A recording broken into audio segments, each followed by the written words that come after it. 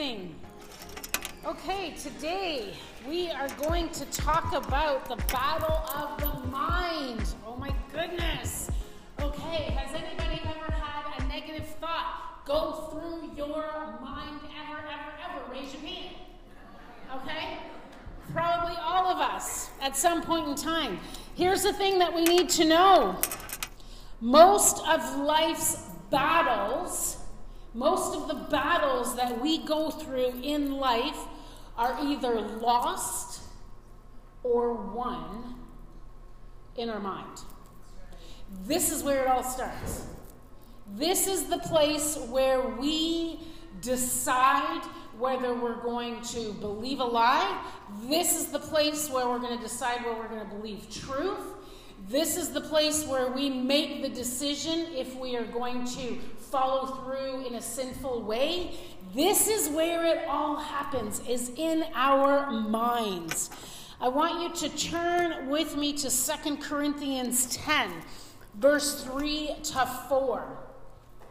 If you have your Bibles or your devices, whatever it is that you are looking at the Word of God on, 2 Corinthians 10, verse 3 to 4. Do we have that, Emmanuel? Our PowerPoint's been giving us a little bit of grief. I apologize for those of you who are getting a little frustrated with some of the words not coming up, but we've had some issues. Okay, 2 Corinthians 10, verse 3 and 4. For though we live in the world, we do not wage war as the world does. The weapons we fight are not the weapons of the world. On the contrary, they have divine power to demolish, everybody say demolish. Demolish strongholds. We demolish, everybody say demolish. Demolish arguments and every pretension that sets itself against the knowledge of God. And we take captive everybody say every thought and make it obedient to Christ. Okay, there's a lot. Let me just kind of like park there for a whole hot second, okay? We live in a world and we do not wage war as the world does. The weapons we fight against are not of the world. They have divine power. The weapons that are used in our minds have divine power to demolish strongholds. We demolish arguments and every pretension that sets itself against the knowledge of God. So, strongholds. We're going to park at the word strongholds for a second. When you find out what strongholds are, when you kind of like study what a stronghold is, it's actually a military term, and it's meant as something that was built as a fortress, something either built to keep military people, strong officials safe in a place, or it is also used, a stronghold, a place, a fortress is also used to keep prisoners.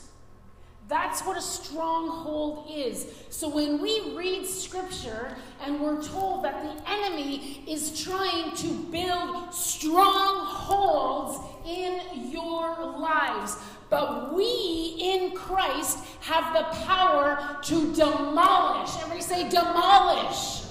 Demolish strongholds. When we demolish, it is destroyed. It is done. It is finished. It is gone. There is nothing left. But we need to be aware of the battle that we fight every single solitary day in our minds. We need to be aware of it. The enemy tries and tries and tries to build these strongholds, but we have a place where we have God in our lives where we can fight against that he gives us the strength and the power. We don't have to be subject to those battles. We don't have to be subject to those strongholds. We can break them down. When we are weak, he is strong. He will give us the power that we need to be able to overcome. Okay, the best place that the enemy loves to attack us in our minds is to put thoughts into our minds that are completely against what God would say, completely a lie. Some of us have believed in these lies, or some of us are currently believing in these lies. And the enemy would love nothing more for us to believe that we are worthless, that we have no worth. And I loved hearing the testimonies of these kids, because every time they have an experience with God, it is another moment where they are reminded that they have worth. Do we understand that we have worth? The enemy will try to tell us that we are losers, that we are nothing. The enemy would try to tell us that our marriage is horrible, that our spouse is ridiculous, that our spouse doesn't love us, that our spouse doesn't care because the spouse didn't do this and we wanted them to do that. And sometimes we start having these ridiculous thoughts about our spouse. And maybe we start to look at somebody else and go, oh, if they could only be like that. Or we watch social media and we're like, oh, if only my life was like that. If only my spouse was like that, my life would be better. And we start to believe the lies that the enemy very sneakily puts in there. The enemy would want to put lies into our heads to say for our singles that you will always be alone and lonely because you are worthless. The enemy would love for us to believe that we are ugly or we are fat or we are worthless and we have nothing to give. The enemy wants us to believe in these lies. But last week I read this verse, and I read it often because I just really, really want you to get this in your head. John 16, verse 33. In this world you will have trouble. The enemy will continue to attack. He will continue to try to get in your head. He will cause issues in your life. We can just watch the TV news for a whole 30 seconds and know that our world is in trouble. But take heart, because I have overcome the world. Luke 10:19. It says, I have given you authority. That is you and me. God has given us authority to trample on snakes and scorpions, to overcome all the power of the enemy. Nothing will harm you. It does not say that he will give you just a little bit of authority so you can just kind of fight the little battles. He says that he will overcome all. Nothing will harm you. He will overcome all the power of the enemy, as long as we do not give the enemy a foothold. A lot of our problems are formed because we are listening, because we are giving space to the enemy. We are giving him opportunity to have space in our brain. That's where the problems lie. Let's turn to Genesis 3. Verse 1 to 7. This is right at the very, very, very beginning of time when sin entered the world. Adam and Eve were created perfect, and God created paradise specifically. That was his original plan. And then the enemy stepped in. And what happened? Genesis 3, 1 to 7. Now the serpent, or we refer to him as the enemy or the devil, whatever your terminology is. Now the serpent was more crafty than any of the wild animals the Lord had made. He said to the woman, first of all, who's not freaked out about the fact that a snake is talking? Like, I would be like, hold on a second, just stop talking. Why are you talking? Anyways, that's Wendy's brain. It's just like nowhere in here that goes, and she kind of went, oh my gosh, this thing is talking. Okay, anyways, he says to the woman, did God really say you must not eat of any tree in the garden? The woman said to the serpent, why is she giving him space?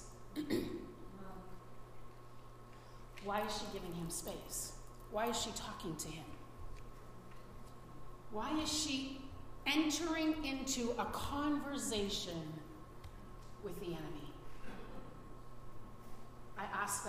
all of us today. Why do we give him space?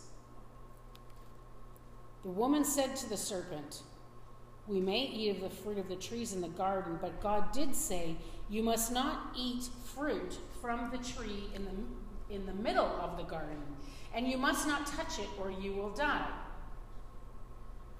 Verse 4, "You will certainly not die," the serpent said to the woman, "for God knows that when you eat it, your eyes will be opened, and you will be like God, knowing good and evil." When the woman saw the fruit of the tree was good for food and pleasing to the eye,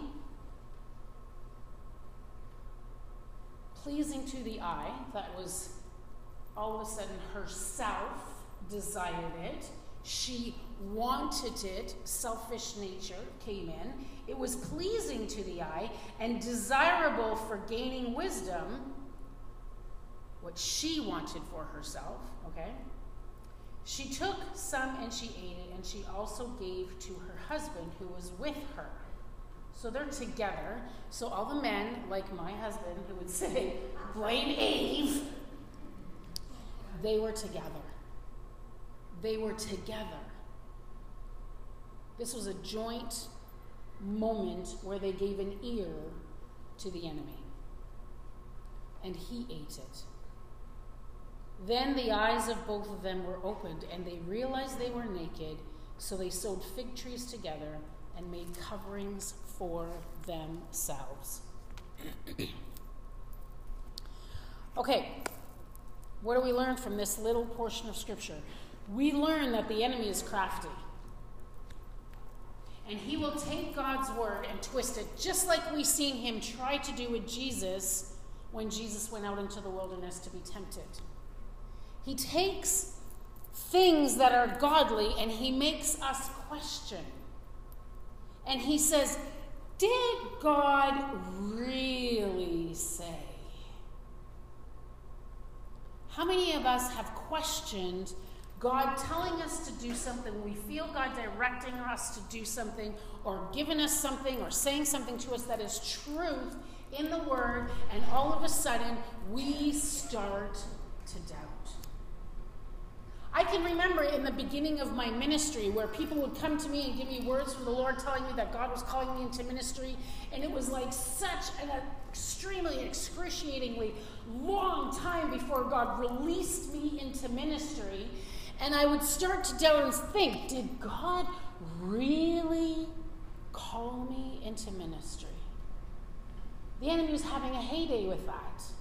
I had to continually go back to God's feet and say, okay, God, help me remember, because the journey of why it took so long was because I was having to learn a lot of things that would equip me for ministry. So just because it doesn't happen in the moment that we pray and we don't get the answer right away when we want it to, it's because God has a plan. But the enemy knows that there's going to be a time span in there, and he will then start to cause you to doubt. Did he really say that?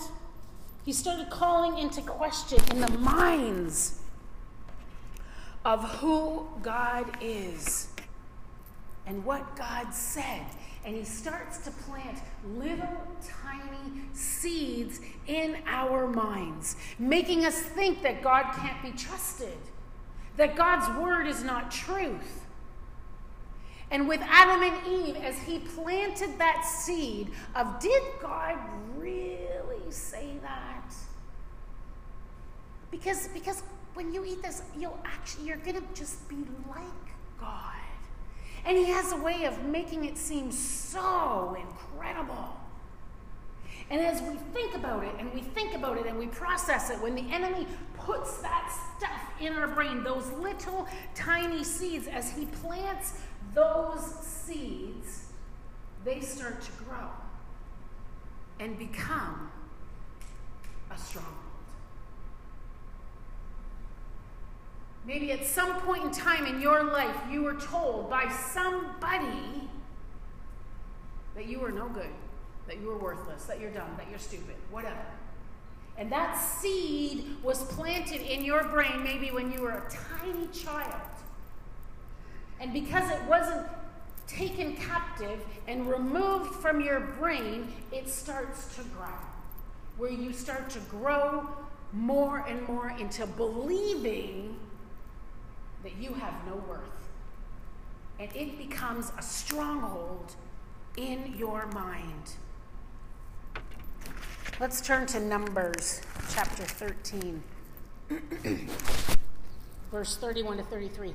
This is the story where Joshua and Caleb and the spies went out to seek out the promised land. This was the land that God gave them, that God promised them. God told them, this is my gift to you. This is what I'm going to give you. And so they seek it out, verse 31 to 33. And it says, but the men who had gone up with him said, we can't attack those people. They are stronger than we are. And they spread among the Israelites a bad report about the land that they had explored. They said, the land we explored devours those living in it.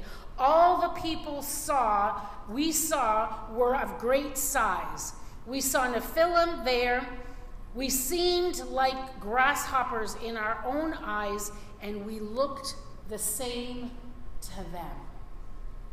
So we have the spies, Joshua and Caleb, and they go to the promised land to check out where the land that God has promised. I'm giving this land to you. When God says that he's going to give you something, he is going to make it happen. Not only is he going to make it happen, he is going to equip you to be able to accomplish what he has called you to do. No matter how crazy it seems, God will make it happen. You need to trust him. And God made a promise.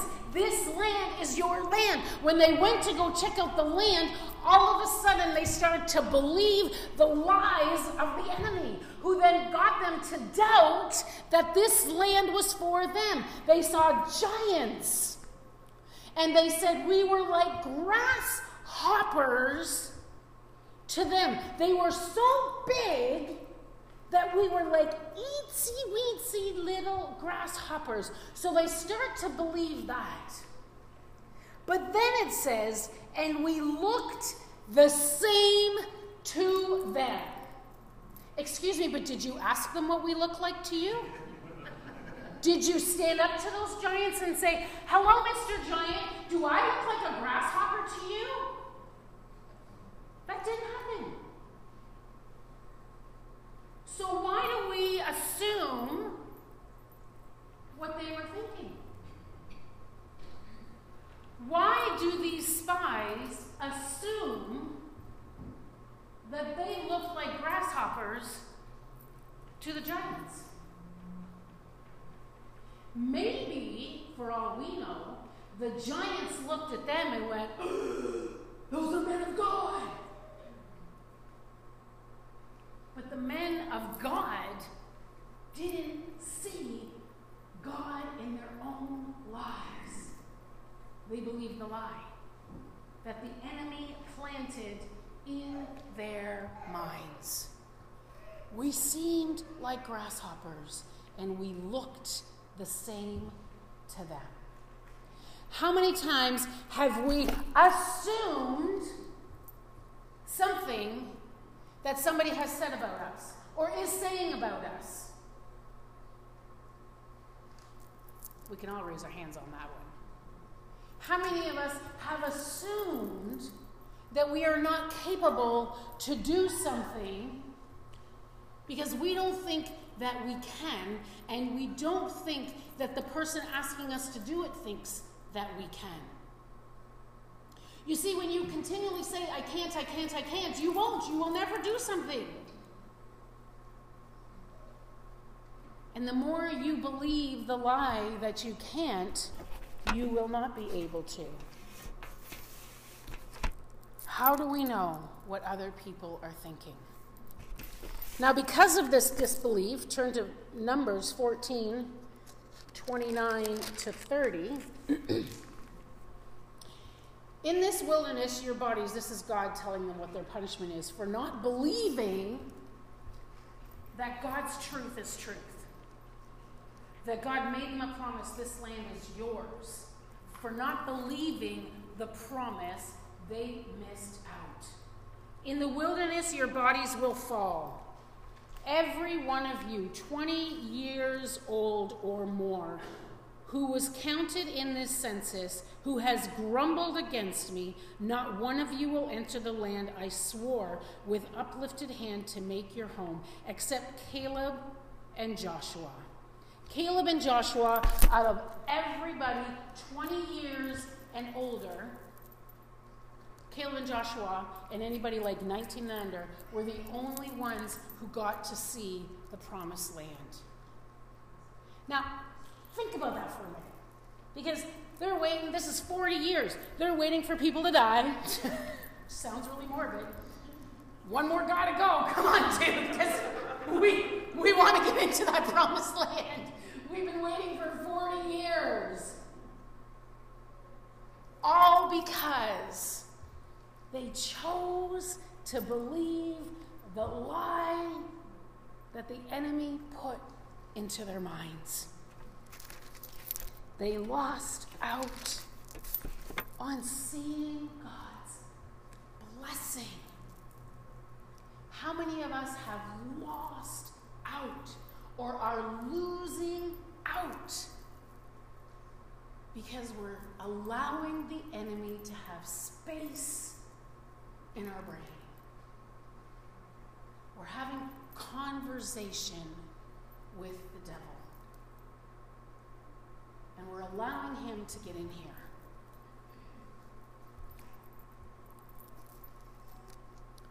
When we remain in victim mentality,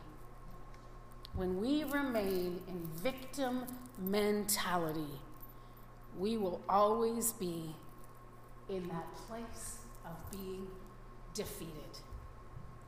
When we remain in, oh, woe is me, everybody hates me, guess I'll go eat worms. Does anybody remember that song? All the millennials are like, huh? Why would you go eat a worm? When we're in victim mentality, it will always be negative. The more we think about something, the more it takes hold in our brain. When we remain in that place of they're just mean to me, they talk about me, or I'm no good, or all that negative garbage.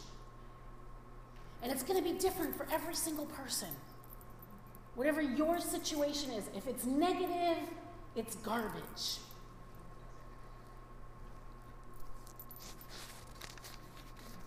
An interesting thing scientifically in our brains. When we form a habit or we think about something on a regular basis, it literally forms like a highway in our brain. Like it becomes a normal thing in our brain. It becomes a pattern in our brain of the way we think. So that's why when we do habits, when you do something and you've done it and you've done it and you've done it, where you don't really have to think about it anymore, you just do it. We used to joke around when we were living up north, and I would come down here to do stuff at Braeside Camp for meetings. I'm like, I could drive that highway with my eyes closed. I've done it so many times. Because I've done it, and I've done it, and I've done it. So in my brain, I don't even have to think about it. I don't have to put my GPS on anymore. I know it. It's there. It's in my brain. The more you think about something, that forms in your brain. So the more you think in victim mentality, that is formed in your brain. The more you think about, oh, I'm such a loser, that is formed in your brain. The more you think about, I have no worth, or I cannot do it, or they're thinking all this stuff negative about me, or my life is horrible, and everybody else's is awesome, and when I look on social media and see everybody happy, and I'm so grumpy, and when I come to church and nobody says hi to me, everybody hates me, those formed in your brain, and they become strongholds. They are permanently in your, no, I take that back. They are in your brain as a stronghold, but with Christ, we can demolish, amen, those strongholds. Yes. We have to take every thought captive. Proverbs 23:7. In the NIV version, it says, "For he is the kind of person who is always thinking about the cost. Eat and drink, he says to you, but his heart is not with you." So other versions will actually say, "As a man thinketh, so is he." So a person says one thing with their mouth because what's in their head is coming out their mouth, but in their heart, they're believing something different. So we can come to church with our happy, smiling face and all dressed up and looking lovely and looking like we love Jesus and looking like we love the world, but inside, something different could be happening. Inside, we could be lonely. Inside, we could be hurting. Inside, we could be mad at somebody. Inside, we could be feeling something completely contrary, because whatever is in here is in here. These are connected. John 8:31-32, it says, "To the Jews who have believed in Jesus," this is including us. Just letting you know, it's not just for the Jews, it's for us. If we believe in Jesus and we believe that Jesus said, "If you hold to my teaching, this is truth." If you hold on to the truth and you are really my disciples, then you will know the truth and the truth will set you free. Yes! It is impossible to have positive, free, exciting, woohoo life like the ooh that we heard today. It is impossible to be like, ooh, Jesus, ooh. Okay? It is impossible to have that when we are listening to the biggest lie from the enemy that is holding you down. You can't be all like, ooh, when you're like, okay? And it doesn't happen. The two don't go together. We have to stop believing the lies of the enemy that tells us, I can't, I'm not good enough, I'm worthless, I don't deserve God's life. Life would be better if I had that, life would be better if. Everyone is against me. Nobody listens to me. Why am I so alone? Why do I say something and nobody really gets what I'm saying? They're talking about me. They're not doing things the way that I want, and it's because they don't think I'm good enough or I'm worthless. That God, this whole God thing, how many of us, young people, I'm talking to you today, how many times has the enemy tried to tell you that this God thing is a lie? That is the best, I hate to say it, but that's one of his top-notch lies, is that he doesn't exist. That this God thing is a lie, that it's stupid, that the Word of God is just a book, it's just somebody who wrote it down and it's just a whole hoax. That is the best lie that the enemy has ever created. But I'm telling you today, it is a lie from the pit of hell. I even look at when I watch movies or TV shows, and there's always a battle between good and evil. Even in the secular world, they get that there is a battle between good and evil. Why then, when we come to church, do we believe, there's not really a hell? There's not really a Satan? There's not really a God? Even the world gets it. There is a battle between good and evil, and there is a battle between good and evil in the church today.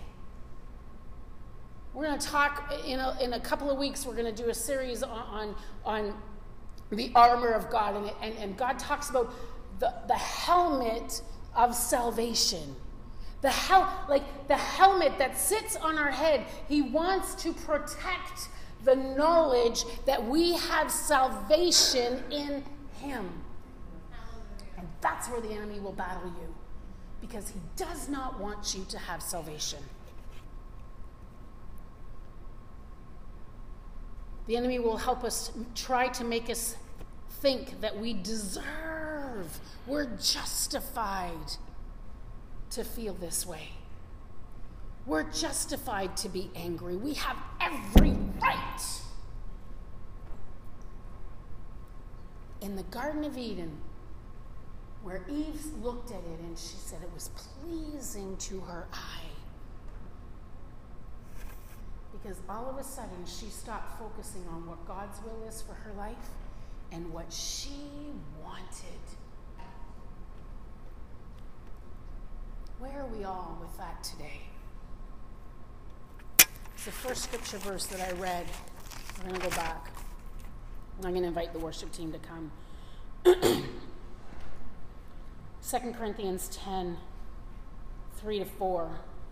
We need to take every thought captive and make it obedient to Christ. Every thought that comes into your mind, anytime you walk into church and you look at people and your mind is, are they talking about me? Because you walk up to people and they stop talking and you're like, oh, they were talking about me. They were so talking about me. When they were talking about, like, apparently there's hockey on right now or something. Like, you know what I mean? Like, take that thought captive. I will not allow it in my brain. It's not truth. It does not line up with the Word of God. It's not truth. I am a child of God. I am a daughter of the King. I am a son of the King. I am an heir to the throne. Those are things you have to believe. And who said what they are thinking? Well, I look like a grasshopper to them. How do you know?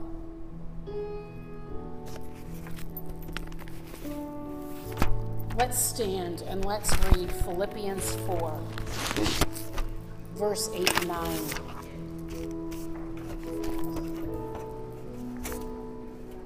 And I'm going to get the worship team to sing this song, Holy Spirit Reign. Philippians 4, 8 and 9. What are we supposed to think about? We are supposed to think about whatever is true. This is truth. If it doesn't line up with this, it's garbage. Whatever is true, whatever is noble, whatever is right, whatever is pure, whatever is lovely, whatever is admirable, if it is excellent or praiseworthy. Is your thoughts praiseworthy? Think about such things. Whatever you have learned or received or heard from me or seen in me, put it into practice, and the God of peace will be with you. You will receive the promised land.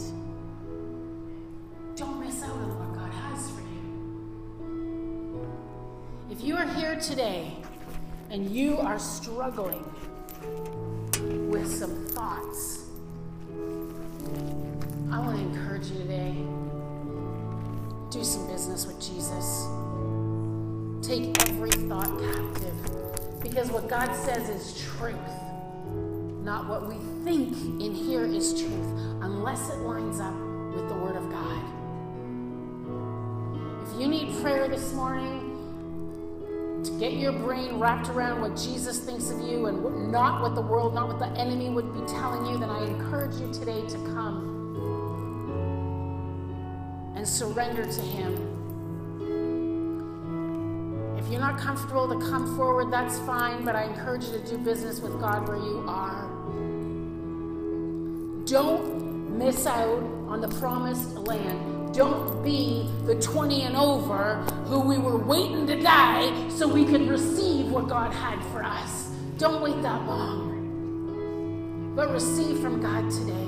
As we sing this song, we're going to ask the Holy Spirit to come down and reign in this place. I'm going to close in prayer this morning. And if you want to come forward and just spend some time with the Lord, I encourage you to do so. Let's break off. Let's break off the things that the enemy is doing. If you're watching online right now and this is you, I want you to mark in the comments, I'm breaking off the enemy's lies today. Don't give him space. Don't rent him space in your brain anymore. God, I just thank you for today. I thank you for the truth of your word. I thank you that we are more than conquerors when we walk with you. I thank you that we have power to break down, not only break down, but we have the power to demolish strongholds. We have the power to change the pattern in our brain through you. God, I pray for every single person here today who is dealing with battles in their mind. God, that you would bring healing, you would bring truth, you would bring life back into their minds. And God, that it would be an outpouring, Father, of your grace and your love. Jesus, do a work today, I pray. In Jesus' precious name, amen. If that's you and you want prayer, or you just want to spend time with the Lord at this altar, or you need prayer for something else, please, I invite you to come forward. The worship team is going to play. If you need to go home, I bless you and I encourage you to go with the Holy Spirit. Hang on to his hand and don't let go. Don't allow the enemy to have space. Amen? Come forward if you want.